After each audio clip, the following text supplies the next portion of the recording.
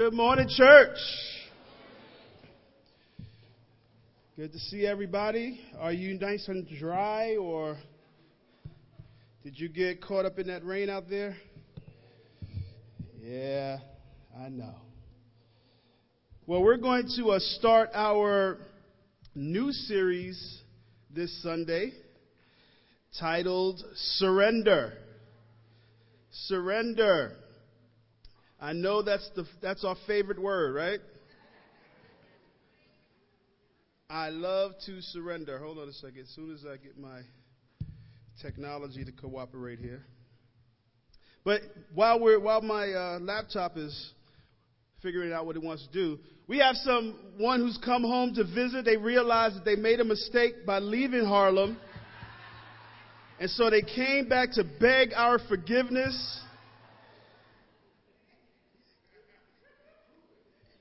They, I tried to warn them. I tried to tell them, but, we had to surrender to the idea of letting them go. So they went all the way to Greensboro, North Carolina, and decided to come back and repent. And so we have Hasheen, where are you? And his lovely wife.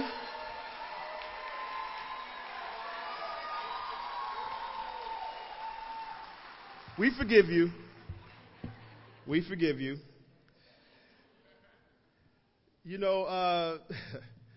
Surrender. Surrender. Sometimes you have to say it a few times just to get used to it. But of all the disciplines, spiritual disciplines, I believe that surrender is what sustains the rest. Disciples of Jesus pray and fast because they surrender to the fact that we need God to lead us. Disciples obey the word because we're surrendered to its authority and instruction to protect and guide us. Disciples share the good news because we're surrendered to the mission left to us by Christ Jesus. And disciples confess and repent of sin because we're surrendered to a God who forgives and renews us. Let's go to God with the word of prayer. Our great and awesome God and Father, we come before you asking you to help us to continue to surrender our lives to you. Father, you set the ultimate example by coming to earth, surrendering your power and authority to come as a man to save us from ourselves. And you surrendered to death, yes, death on a cross on our behalf. And we pray that we can imitate your example by dying to ourselves each and every day. God, bless this time together. In Christ Jesus' name we pray. Amen. The world teaches us the exact opposite of surrender, right? We have a never give up culture. We're taught to never surrender, never give in, never quit. For any of us who played sports or was a part of any team, your coaches, you can be down by 20 points and your coaches will tell you, don't give up, keep going. And you're like, are you looking at the same scoreboard I'm looking at? But they want you to give your best. They want you to give your all. So they say, don't give up. Don't quit. Don't surrender, right? A boxer does not enter a match planning to surrender. No, they get beat into submission. So either they get knocked out or either someone in their corner throws in the towel. If they can make it and go the distance, they lose by points. But no one goes into a fight planning to surrender. They go in hoping to stick it out as long as they can. Today is Cinco de Mayo, an annual celebration to commemorate the Mexican army's victory against the French Empire. It's called the Battle of Puebla in 1862. Now, it's celebrated here, but it's not, from what I understand, it's not celebrated in Mexico. But, Americans like to party, so we look for any reason to party. But General Ignacio Zaragoza did not command his poorly equipped army of strong-willed Mexican fighters who were grossly outnumbered by the French. He did not command them to surrender. And because of their strong will, even though they were outnumbered, ill-prepared, they won the battle. They won the fight. And so you see, it's woven into our very culture and existence. Do not surrender. Never give up. And then along comes Jesus, who flips the whole thing on his head, which he often does, and tells us in order for us to get to heaven, in order for us to have a life to the full, we have to surrender. That goes against everything we're taught. That goes against everything our culture tells us. You know, I teach my kids. My son runs track. And he, poor thing, they got him doing the cross country. And he's running. And he's running. I'm just yelling. We're yelling, Noah, don't quit. Keep going, keep going. You can see all these kids' face. They just want to stop. But the parents are yelling, don't quit. And you got some parents who are like, you better not stop. That's not us. We're encouraging, keep going, keep going, keep going. You get as close to the track as you possibly can because you want them to keep going. And then Jesus comes along and Jesus says, I want you to surrender to me so that I can make your life better. The very definition of surrender is to cease the resistance to an enemy or opponent or submit to their authority, to give up a person, a right, or possession, or compulsion or demand. Now, the cool thing about Jesus is that Jesus uses a word very often to his followers. He says, if. If you want to follow me, then you must surrender. He gives us a choice. You see, when you're up against an opponent who's stronger than you, who's more talented, who's more experienced than you, they don't give you a choice. They're going to beat you into submission. That's what life does. Life beats us into submission. But Jesus gives us a choice. And he says, if you want to be my disciple, then you must surrender. See, in the Christian world, the main principle of surrender means dying to yourself, denying yourself under the authority of Jesus. I love this quote by our very own Dr. G. Steve Kennard. It says, but surrender isn't just about a one-time decision to make Jesus Lord. Surrender must happen every day of our lives as disciples of Jesus. If we want to grow spiritually, which I believe we all do, we must practice surrender as a spiritual discipline. For Christ to be formed in our lives, we have to learn the victory of surrender. See, the idea is to allow Christ to live through us and in us, unprohibited by self, without our own personal wills getting into the way. So you have to really unlearn some things in order to learn how to surrender to Jesus. When it comes to our dreams, we're often, listening to quotes and people who tell us, don't give up on your dreams. But Jesus says, I need you to surrender that so that I can modify those dreams. But unless you surrender those dreams to Jesus, they'll be your dreams, but they may not be what God has planned for your life. And so it's total surrender. It's denying yourself. It's dying to yourself that allows God to be formed in your life. Let's look at some very familiar passages that I often need to go back to. In Luke 9, verse 23, then he said to them, if anyone would come after me, he must deny himself and take up his cross daily and follow me. You can't have Christianity without a cross. We all have a cross to bear. a cross to carry. And we must deny ourselves in order to take that cross up. How often? This is daily. Not when the sun is up and it's nice outside. It's easy to take up your cross then, right? Not when everything is going well in your marriage.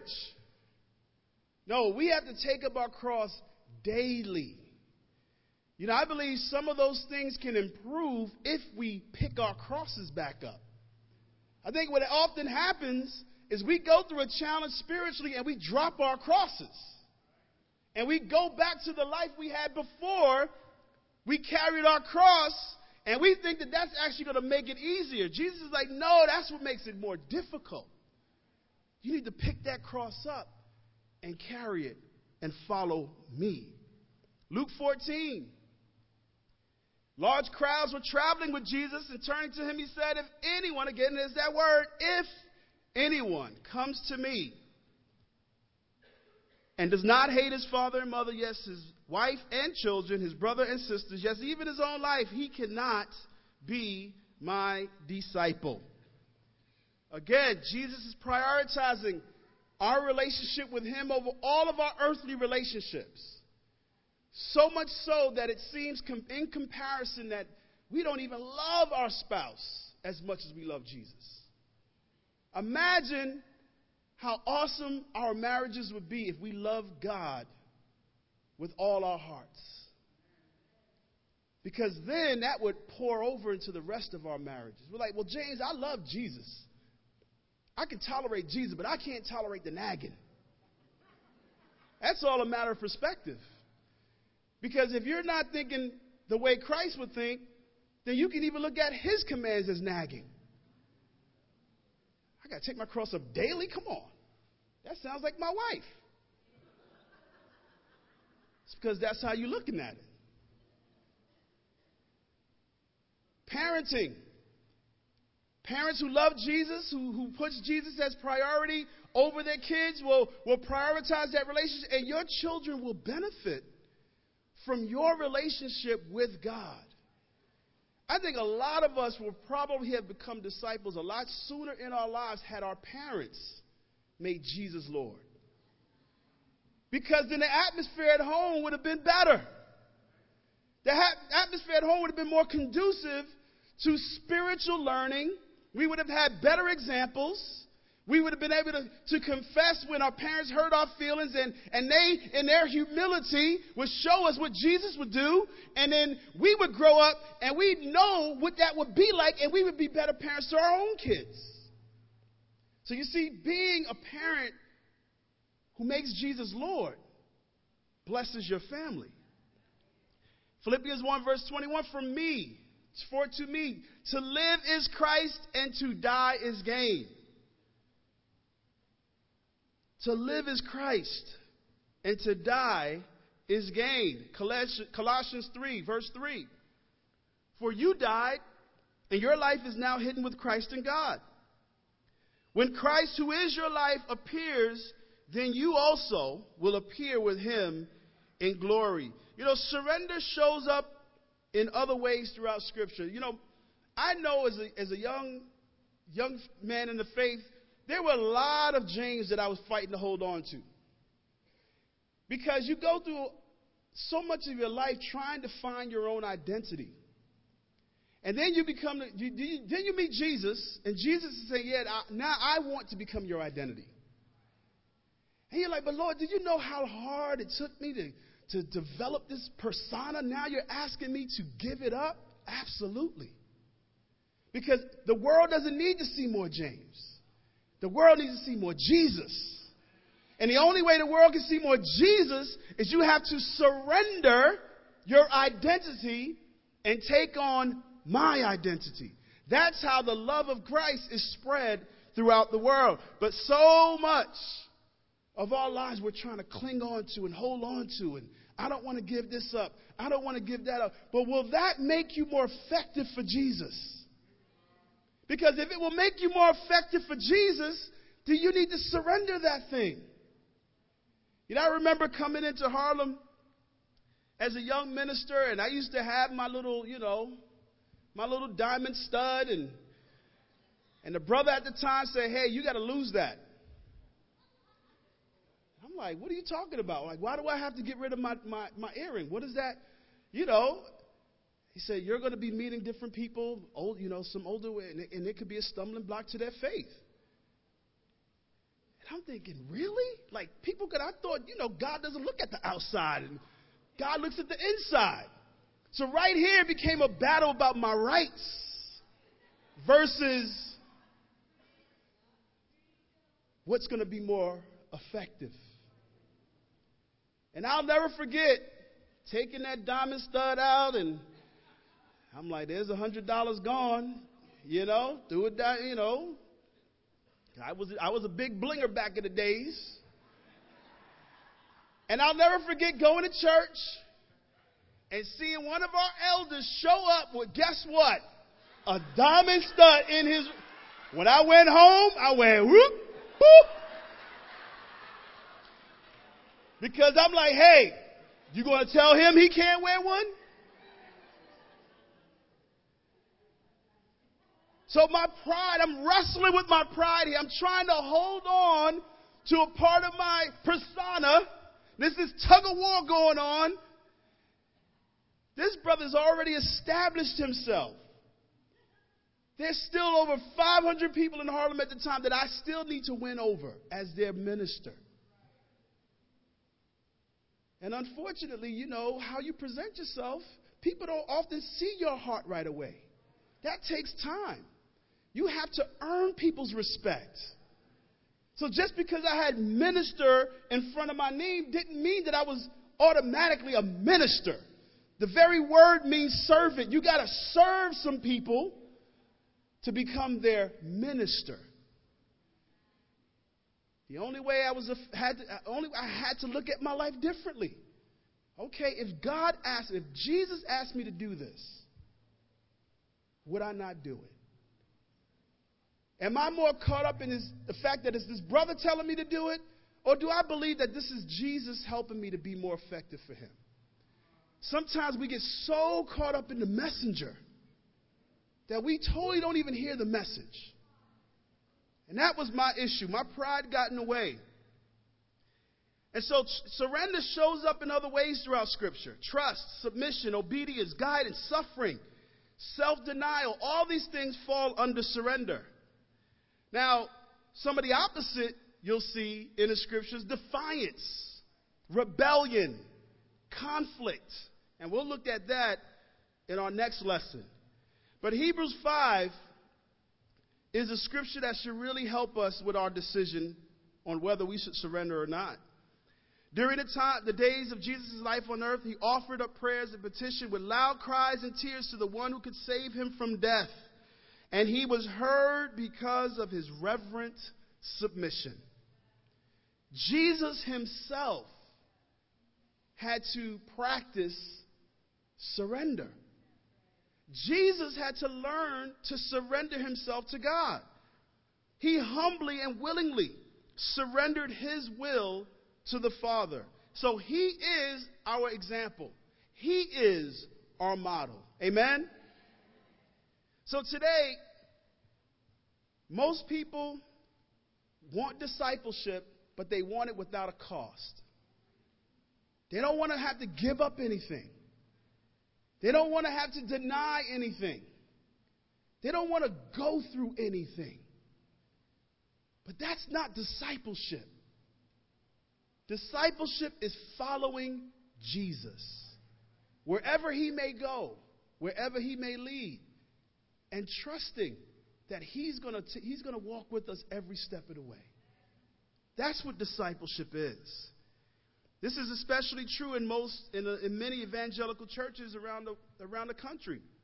You know, people claim that they're disciples of Jesus, but the distinctive characteristics of discipleship is not evident in their lives. You know, I love this quote by A.W. Tozer. And he writes, a notable heresy has come into being throughout evangelical churches, Christian circles. The widely accepted concept that we humans can choose to accept Christ only because we need him as Savior, and that we have the right to postpone our obedience to him as Lord as long as we want to. In other words, people want a Savior, but not a Lord. They want to be saved. They want their debts paid. They want their health. They want all that stuff. But they don't want someone lording over their life. They don't want a master. And that's not true Christianity. Jesus requires absolute and total surrender. That's why discipleship comes with the cross. So I have one simple point for us today. And then we're going to look at, next week, we'll look at another aspect of developing surrender in our lives. But if we want to develop this discipline in our lives, I believe we have to start with how we think about surrender. And the Bible teaches that it's having in mind the things of God. Jesus often points to little children as examples to follow. And when you think of a child, most children are absolutely dependent on their parents. When we're infants, we depend on our parents to feed us, clothe us, bathe us, teach us, protect us. We depend on our parents for everything. And so as children of God, when does that stop? If we're children of God, then we are also protected, cleansed, guarded, taught, directed by God. We don't ever stop needing God in our lives. And so we have to keep these things in mind. We have to keep in mind that God is our ultimate authority in life. And if my life is in Christ, then that means that Jesus has to be Lord of everything. And you have to keep this in mind. So let's look at a couple scriptures. Matthew chapter 16, verse 21 to 24. If you don't have a Bible, you can share with the person next to you. Remember how we used to do that? Let's do that again. Matthew 16, verses 21 through 24. Have in mind the things of God. Now, this is shortly after Jesus and Peter and his disciples, Jesus' disciples were together, and Peter had made this great confession about Jesus. It says, "You are the Son of the Most High God." He acknowledged who Jesus was, and Jesus said, "Peter, on this rock I will build my church." I mean, he was waiting for them to get it. And Peter, being the outspoken one in the group, voiced that Jesus was Lord. He was the ultimate Savior. He was the Messiah. And so Jesus gave Peter the keys to the kingdom. Or eventually he would give him the keys to the kingdom once he had ascended to heaven.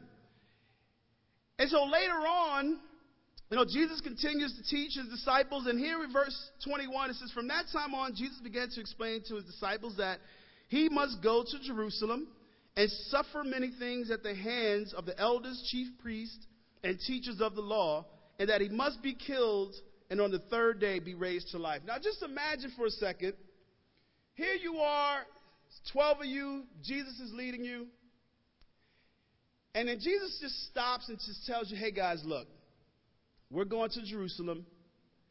I have to suffer. I'm going to go through some hardship, and eventually I'm going to be killed. So I just want you to prepare for that. I want you to be prepared. I want you to be watchful. I want you to be mindful." How would that make you feel? You just gave up your whole life, right? James and Peter, these guys gave up their business to follow Jesus. Peter had his whole family following Jesus. And then Jesus is telling them that I'm going to Jerusalem to die. Now, I'm thinking, man, I wouldn't want to hear that either. And so Peter steps in, and he took him aside, and he began to rebuke him. "Never, Lord. This shall never happen to you." And I believe it came from, a pretty sincere place. But then after I kept reading, and I'm thinking, okay, well, Jesus wouldn't rebuke him if he felt like he was being sincere. So there had to be a way Peter was thinking about this whole situation to make Jesus rebuke him. Because you don't often see where Jesus rebuked the disciples, especially when they were on the road arguing about who was the greatest. He didn't rebuke them about that. He often rebuked them about their lack of faith or their slowness in getting what he's trying to teach them. And so here, Peter pulls Jesus aside, which I thought was the boldest thing. And then Jesus turned to him and said, "Get behind me, Satan. You are a stumbling block to me. You do not have in mind the things of God, but the things of men."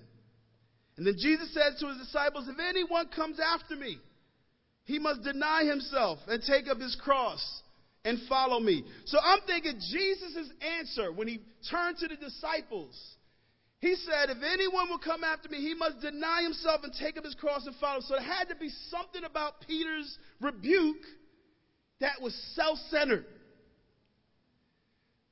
I think when Peter heard Jesus saying suffering, he thought, whoa, hold up. I didn't sign up to suffer. You talking about all this suffering thing. I got my wife. I got my family. I left everything. I didn't leave. I thought we were establishing a kingdom here. What is all this suffering in hands of the elders and dying and all? Where's all this coming from? And so I'm thinking Peter was probably feeling a little duped here, like, wait a second. No, never, Lord. This ain't going to happen because I'm not going to go through that. And we see later on, what did Peter do? He followed Jesus at a distance and denied him 3 times. So Peter didn't sign up for suffering. Now let's put ourselves in his place for a second. When you were studying the Bible, and I'm pretty sure we all went through the same scriptures, what did you think when they mentioned and persecution? We probably, yeah. I'm just going to get baptized. It's my good confession. Don't y'all remember that? Because that's in the studies that we do. We talked about, you're going to have to give up things in your life. Yeah.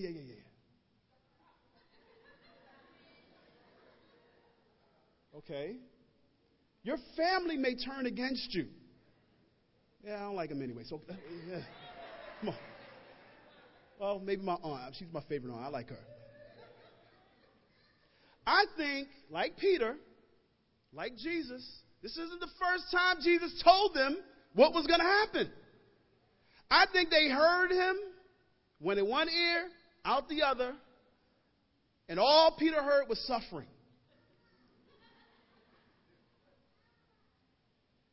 And Jesus doesn't hold back. He doesn't sugarcoat anything. He tells us exactly what we need to expect. He tells us when he's going to bless us and how. And then he tells us what to expect in regards to following. He said, in fact, anyone who chooses to live a righteous life will be persecuted and will have to suffer many things. And so now let's go back. Let's take a step back here about suffering. Because I think the way we see suffering colors the way we see following Jesus. Jesus didn't see suffering as a bad thing when it comes to following him. Now, there is a suffering that you can go through when it's a consequence of your sin. But when you're suffering to follow Jesus, it's for a reason. God does not waste suffering. Matter of fact, God often uses suffering to shape and mold us, to chip away all the edges that's rough, that's not like Jesus. He uses it as a tool to help us become more fruitful for him, more faithful, and more loving. Think about how compassionate you would be if you never went through anything. If your life was rosy, who would you be able to relate to? People wouldn't even come to you because, he wouldn't understand. Oh, she wouldn't understand. She never went through anything. She's always smiling. Her life is happy. Her marriage is perfect. Kids, look at them. Their kids, their teeth all white and straight. And I can't go to them. We go to the people who have struggled or are currently struggling because we know they understand. We avoid people who seem like they're super spiritual because they, now challenge, everybody goes through something, so if they appear to be super spiritual, they're probably not being honest. But we go to the people who are vulnerable, who have suffered, who have gone through things, because we know they can relate, they understand, and that is why Jesus suffered. So that he could understand when you go to him in prayer. So that he can relate to you when you confess and you're struggling with the sin and you can't get rid of it. And you're like, God, it is weighing on me. Jesus understands because he too wore the flesh. He too stood in the face of temptation and said no. He too conquered Satan and he said, you can do it because I did. So you see, the way we see suffering will either help us surrender or keep us away from surrendering. It's having in mind the things of God. When you understand what suffering is really about, you see things the way God sees. You see suffering the way God sees. It's no secret that I battle depression off and on, and I have my bouts. I have my good days. I have my bad days, and I've often gone to God and say, "Why? Why are you allowing me to go through this? Why can't sometimes you have a struggle, and you try to bargain with God, like, why couldn't I struggle with that? Like, why this?" And then you realize how many people you're able to help because of what you go through. And then you're like, amen. Amen. I can't tell you how many people God has used me to help because of what I've gone through and what I currently battle. I think it's helpful for us to see our leaders struggling, still going through, fighting the good fight. Those are the type of leaders I want to follow.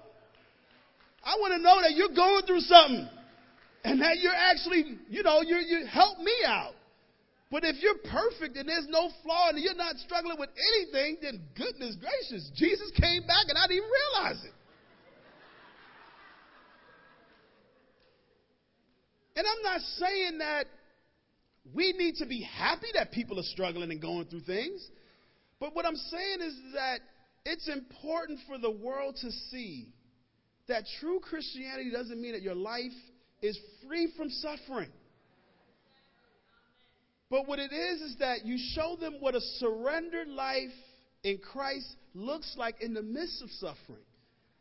You deal with it differently. You see it differently. You can look at it with joy because you know it's not going to be forever. When you're stuck in traffic, the thing that gets me through is I'm like, you know what? I'm going to get home at some point today. And that's the joy I take away from it. I don't like what I'm in right now, but I'm not going to stay in traffic forever. You get what I'm saying? The only forever there is hell and heaven. So whatever suffering you're going through right now is not forever.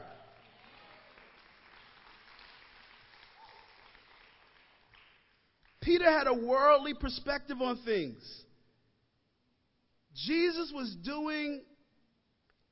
What Jesus was doing, Peter just didn't grasp right away. And sometimes it takes us walking with Jesus for a while to really get it. We don't often get it right away. But the closer you walk with God, the more you trust him, then you eventually you're like, amen. Now I see what you were doing. Now I get what he was talking about. Our minds can prevent us from understanding the things of God and being submissive to him. Let's look at another parable. Over here in Matthew chapter 20. Matthew 20, and we're going to read from verse 1 through 16.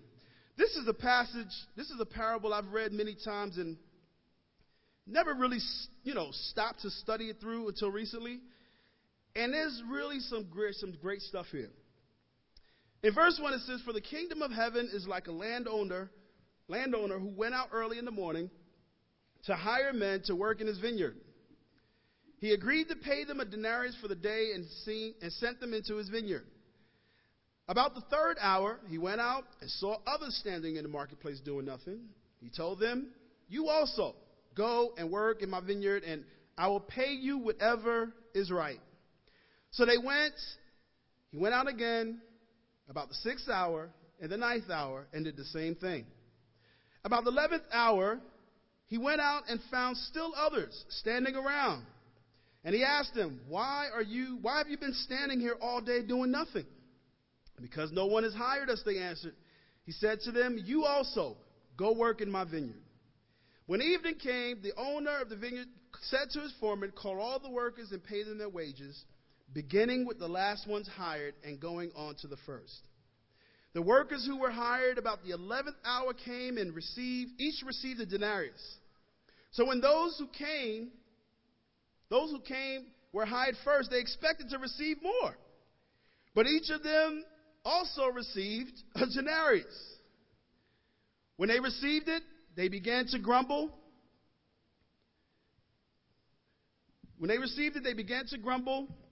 Against the landowner. "These men who were hired last worked only 1 hour," they said, "and you've made them equal to us, who have borne the burden of the work in the heat of the day." But he answered one of them, "Friend, I'm not being unfair to you. Didn't you agree to work for a denarius? Then take your pay and go. I want to give the man who was hired last the same as I gave you. Don't I have the right to do what I want with my own money?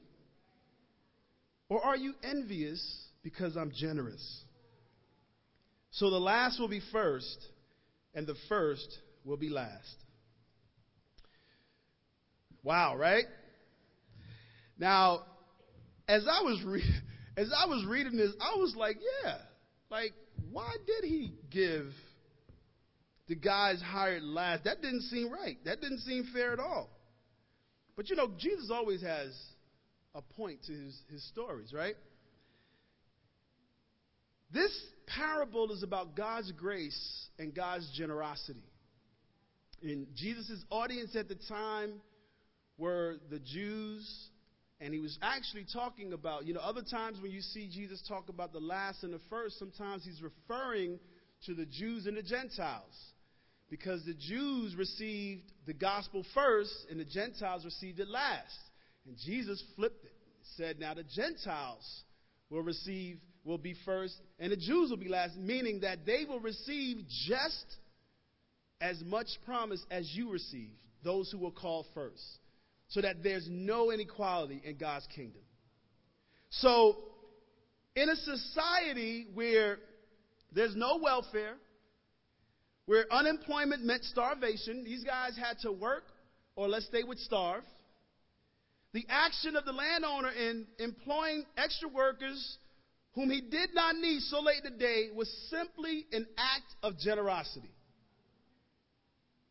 He hired these men and he really didn't need to. But he did because he wanted to be generous. But even more unusual was the amount of pay. And this is where I wrestled because I thought, it really didn't make any sense. You think about when you go into a company, they usually start people off with the entry-level pay. And so anyone that's been there 10, 15, 20 years, or maybe close to facing retirement, if someone was hired making what you were making on an entry level, how would that make you feel? That's sort of like what we're reading right here. These guys came in at the 11th hour. Here you are working in the Palestine heat all day in this vineyard. And so you see him high and say, okay, all right. And then you see more guys, and then you're like, all right, it's about quitting time. They looked at their watch, right? And then it's time, so surely I'm going to get paid more than these guys. I've been here all day.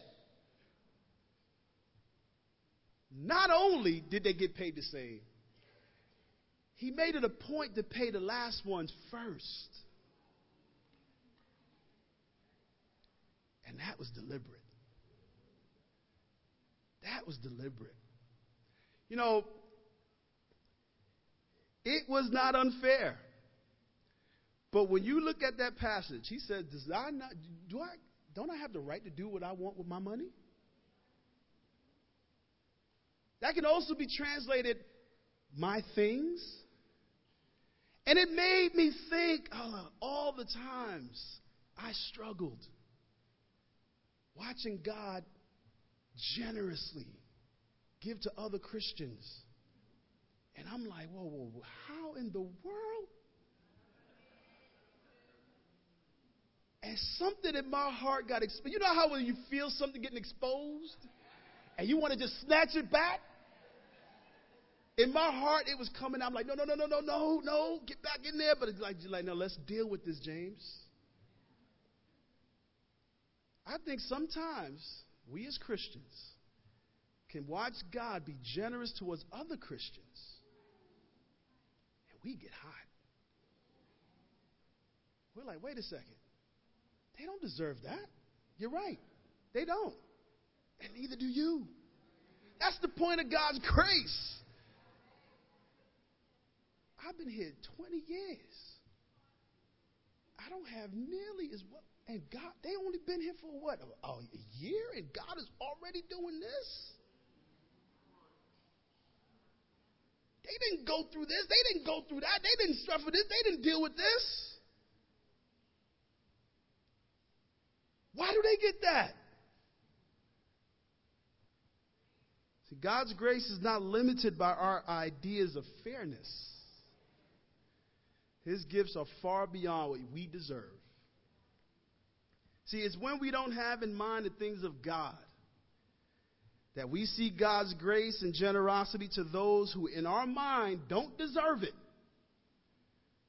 or don't deserve as much, that we complain of being treated unfairly by God.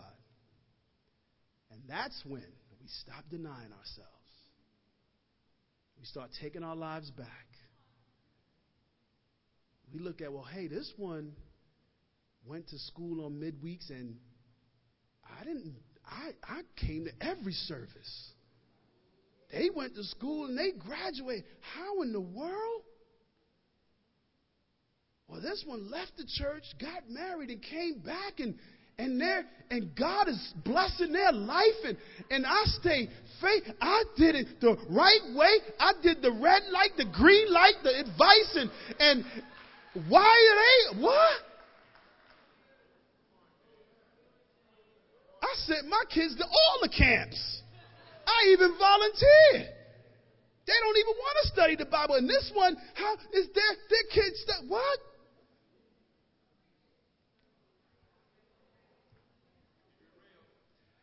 You can't surrender once to Jesus. It's a daily thing. And if you don't have in mind the things of God, it will keep you from surrendering to God daily. Daily. I've been there. In the midst of helping people, I'm like, hold up. Really? Like I'm expecting the advice to be something entirely different. It's like, no, we got to help them. We got to do this. We got to. I'm like, what? And in your hearts, God deals with us. And then you got to go back and you got to ask myself, man, am I the big brother in that prodigal son story? He went and squandered his whole wealth. He squandered everything. I never left. I stayed faithful to God. There was no party for me. There ain't nobody announced me.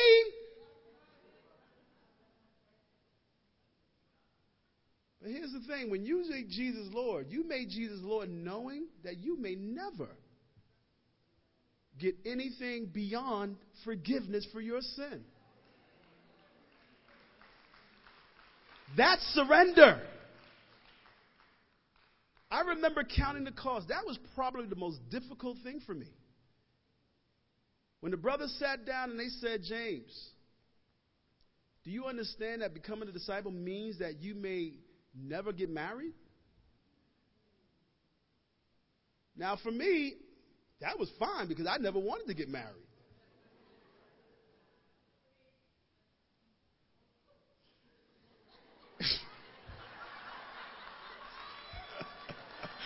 I don't know what to think about that one, but that's he was like, preach. I hope that's changed. But, you know, the possibility of having a girlfriend at some point, I'm like, all right, well. But I understood that there were things that God did not promise because I said Jesus is Lord. There were things that, you know, there were opportunities. In fact, I was faced with a lot of the dreams that I had prior to becoming a disciple. They came my way. I always wanted to play college basketball. And when I was in the campus ministry, I was playing with some of the guys in the gym. The coach saw me play and told the guy, hey, tell him to come try out for the team. And I had the opportunity. But I was leading the campus ministry at the time. And I thought, how am I going to make this happen? Gave it up. Had a dream to be in the music industry. Interviewed for a big company. Didn't get the first position. They were impressed with the interview. Called me back for another for a different position. Dream job. But I was also offered to be an intern in the ministry. Gave it up. And you know, hey man, sometimes you have your moments, right? You're like, man, I wonder, you know. But then you realize, even if things don't go as planned, you surrender to God. And that right there is victory. That's victory, is that you surrender to God. Yeah, I love this quote, and we're bringing this to an end. It says, little seems more unequal than the unequal treatment of unequals.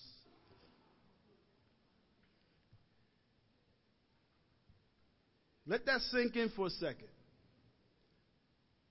Little seems more unequal than the equal treatment of unequals. You know, I really think we got to wrestle in our hearts with what we believe and who we believe are our equals. And who deserves what. You know, this parable is about salvation. About God being generous and offering salvation to whomever He pleases. We don't have copyrights to salvation. We don't have a trademark on salvation. That is God. And as long as you do it according to the way the Bible and God tells you, it's God who determines who gets to share in His things. So if God decides to bless your non-Christian worker, you can't complain to God because He's being gracious to him, because you don't know what God is doing in that person's life. God may be setting them up for salvation. So when you have in things the mind of God, you look at unequals differently. You realize that, man, I'm already blessed because at the end of the day, when I die, I'm going to be with the Father. So whether my checking account or my savings account looks one way, it doesn't matter because I'm already rich in Christ. So yeah, give them the mansion. Give them the Rolls Royce. Give them the fame. Give them the fortune. Give them the education. Give them the debt-free living. But are they surrendered to Jesus? Because at the end of the day, that's what matters. Is that we're totally surrendered to God. Like the older brother in the story, the prodigal son, we find it hard to accept the large-heartedness of God towards those sometimes we regard as undeserving, especially when we compare ourselves with others. You know, the workers grumbled, and we can identify. I mean, they have a strong point And it's a commonplace principle. More work, more pay. Share your faith. You do this, you read your Bible, you become more spiritual. But that doesn't make you more deserving than an unspiritual person. Just as the workers agreed to the landowner's terms, we did the same thing when we said Jesus is Lord. We agreed to God's terms, which means that God is in control and that God can bless whoever he wants with how much ever he wants. Those are his things. We're just surrendered to following Christ. And you know what? Somebody's looking at you singing the same thing. How do they get to be so blessed? Think about that. When we have in mind the things of men, like Peter, we find it hard to surrender to God's way of things. But when we have in mind the things of God, then we trust in his grace and his ultimate will. And that's what we want. That's what we want. So how else do we develop this habit of submissiveness? First, we learn and we train ourselves to have in mind the things of God. We fight to keep a godly perspective, denying yourself, considering others better than yourself. That's having in mind the things of God. Spend some time in prayer this week. I plan to do this. Asking God to show you which areas of your life are not surrendered to him. And then ask him to give you the strength and the humility to help you surrender those things. Because it really does take God's help for us to totally and completely surrender our lives to him. And then next week, we're going to look at part 2 of our lesson in growing in the discipline of submissiveness, which is ridding our hearts of rebellion. There's no place in our hearts for surrender if we're rebellious toward God. I love you guys. To God be the glory.